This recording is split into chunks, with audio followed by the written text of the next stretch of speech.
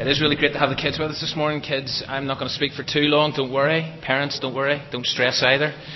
If you were here last Sunday morning, you may recall that we listened to and we looked at a very distinct iTune. A really relatively unique psalm. It was Psalm 39, which was and is an individual lament. But today's psalm is quite different because Psalm 9 is a psalm of praise. It's much more upbeat, which is a relief. And in it, David recognises, or at least he draws attention to two key aspects of God's character that fuels his praise. Now, last Sunday, as Roy led us in worship, he referred to these two men. And all week, their names and their faces have continued to appear on our TV screens and in our national newspapers. Now, I'm not going to get involved in the debate or the discussion about their specific situation, but at the core of this story are two issues: justice and compassion. And in Psalm 9, these two issues appear. One of them explicitly, the other I want to suggest is implied.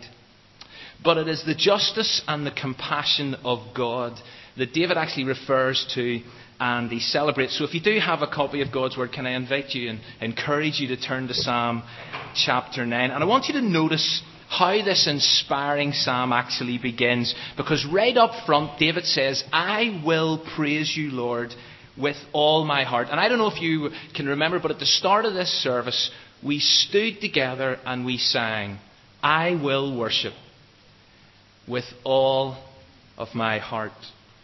Because that is the type of praise, that is the type of worship that God not only deserves, but God desires. Wholehearted worship and praise. Now, whenever we talk about the heart from a faith perspective, and this is just a reminder, or whenever we talk about the heart in a biblical context, we're not talking about the physical blood-pumping organ that's found in our chests. The word heart, or the term heart in the Bible, it refers to our emotions, to our wills, to our intentions, to our minds, to our thinking ability, to our conscience. Someone has actually said that all the ways in which the Bible refers to the inner person, in other words, the real you, the real me, is summed up in this one term, heart. So whenever David says, I will praise you, Lord, with my whole heart, this involves every aspect of who David is. In other words, his mind is engaged. His emotions are employed. His will is involved. It's wholehearted praise. And it is that level of connection that is required if we are going to praise and worship God with integrity. In the New Testament, Jesus came along and confirmed, my Father seeks worshippers. Well, what are the kind of worshippers that my Father seeks? Those who worship in spirit and in truth. In other words, there's a reality to it. It's genuine, it's honest, it's true, it comes from within, it flows from the heart, it's inside out worship. And so the obvious question just to ask this morning is this: having reached this stage of our service, near the end of our service, did you and I praise? Have we praised God this morning with all of our hearts? Have our minds been engaged? Have our emotions been employed? Have our wills been involved? Or have we just been going through the motions of another Sunday morning service? One of the striking features of verse 1, and actually verse 2 as well, is that the 4 lines that starts that psalm all begins with 2 words, I will. There's intentionality expressed by David. Because let's be honest, we don't always feel like praising God to this level. Circumstances dictate. I don't know what frame of mind you came to church in this morning. Life crowds in, doesn't it? Dark days do descend, problems arise, and therefore, like David, there are times when this has got to be an act of choice. I don't feel like doing this, God, but I will praise you. I'm going to make a determined commitment this morning to praise you with my entire being. Sort of struck me that phrase, I will praise you, Lord, with all my heart, is a great one-liner to pray at the beginning of each and every service. In fact, it's a great one-liner to pray at the beginning of each and every day. But in addition to this upward dimension, this God-directed expression of our praise, there is an outward dimension. Look at the second half of verse 1. I will tell of all the marvellous things that you have done. You see, David isn't just going to direct his praise to God. He's also committed to sharing the greatness of God with those around him. He's going to speak up. He's going to speak out. And if you jump down to verse 11, you will see this again, because it actually says, sing praises to the Lord. So there's the upward dimension. Tell the world about his unforgettable deeds. There's the outward dimension. Do you know, our praise has got to spill out onto our streets. Our praise of God has got to go beyond these walls. We shouldn't keep it to ourselves. Those we live with, those we go to school with, those we work with, those we study with, those we socialise with, they need to be told of the marvellous things that God has done, his unforgettable deeds. But I think there's two problems with this. And the first is that we do forget. We easily forget. And so right throughout the Bible there is this constant encouragement and reminder to recall, to reflect, to remember all the great things that God has done. It's not about living in the past, but it's about recognising the importance of past events, the importance of what God has actually done for us in the past. Have a look at these words from Psalm 77. I will remember, says the psalmist, the deeds of the Lord. I will remember your miracles of long ago. I will meditate on your works. I will consider your mighty deeds. And so this morning I thought we'd pause and we'd do exactly that.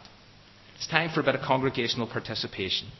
I thought what we would do is we would actually stop in this service and we would remember some of the unforgettable deeds that God has done, some of the wonders that God has done. So, somebody remind me of one incredible thing God has done.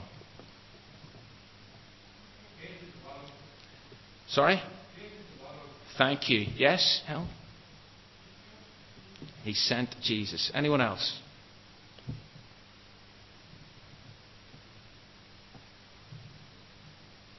Don't be shy on me. Sorry? He's given us his word. Thank you.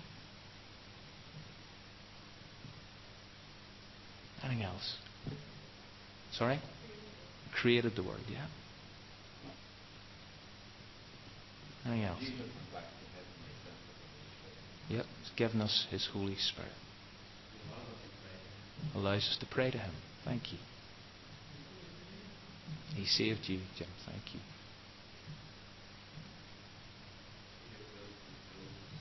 He's building his church. Thank you, Ryan.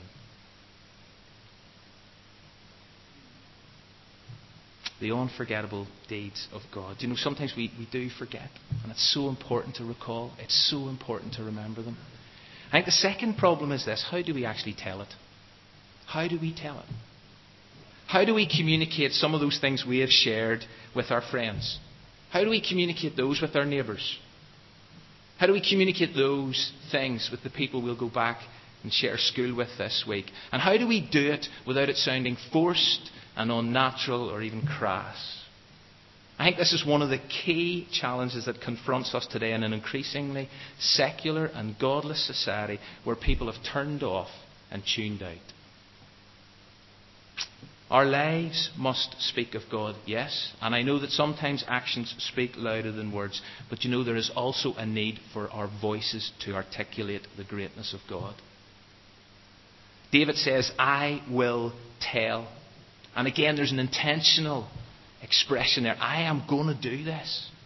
I'm going to tell others about the wonders you've done, God. I'm going to tell the world, the other psalmist writes, of the unforgettable deeds of God. And I hope and pray that we can echo that resolve. That as we go back to school this week, that as we go back to uni, that as we go back to our workplaces, that we will speak.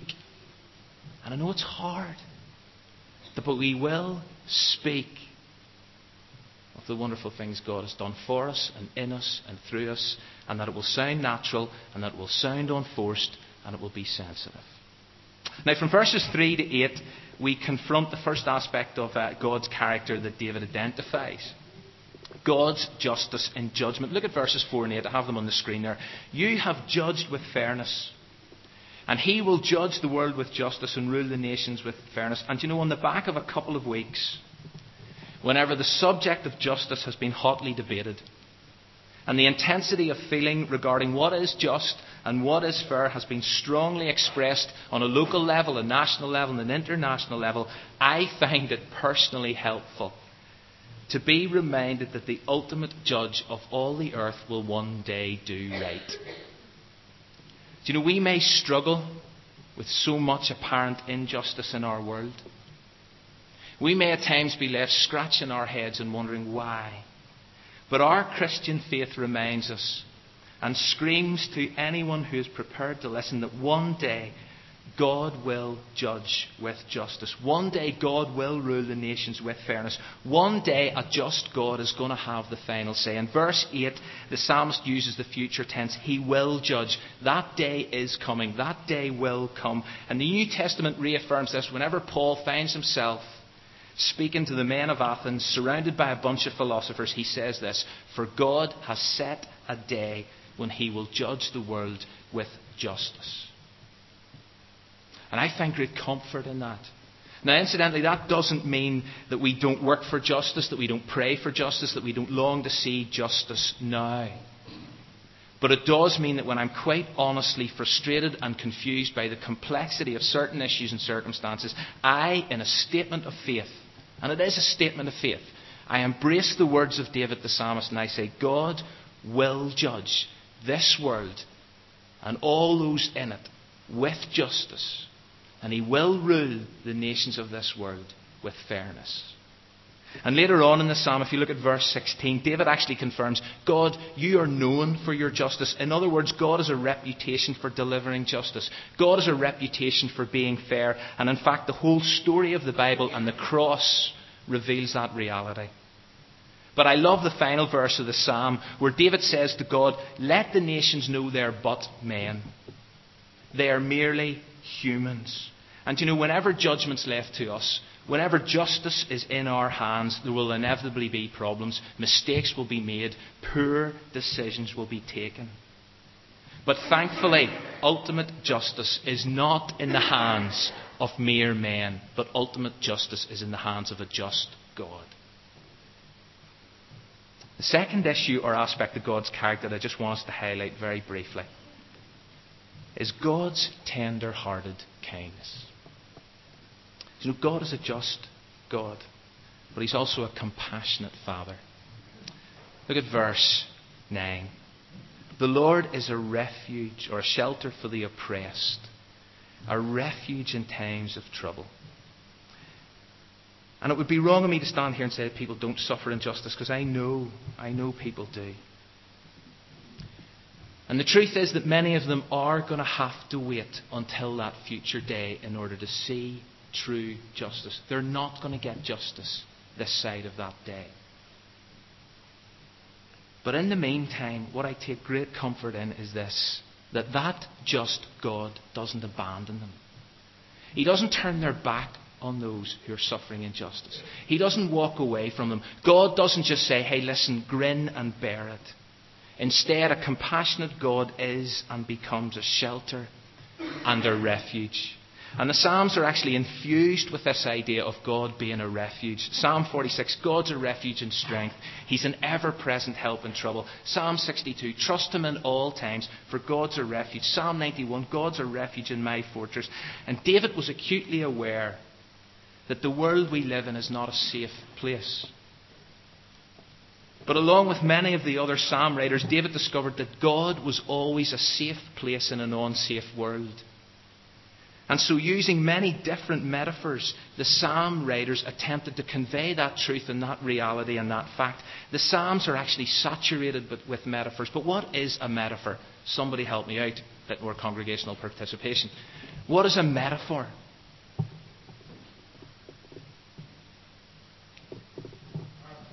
A comparison, yeah. It's a figure of speech that describes one thing in terms of another. It is imaginative speech that helps create visual images. And so what do the psalm writers do? They use metaphors whenever they want to speak of how good God is and how much of a refuge he is. And so God is described as what? He's a rock.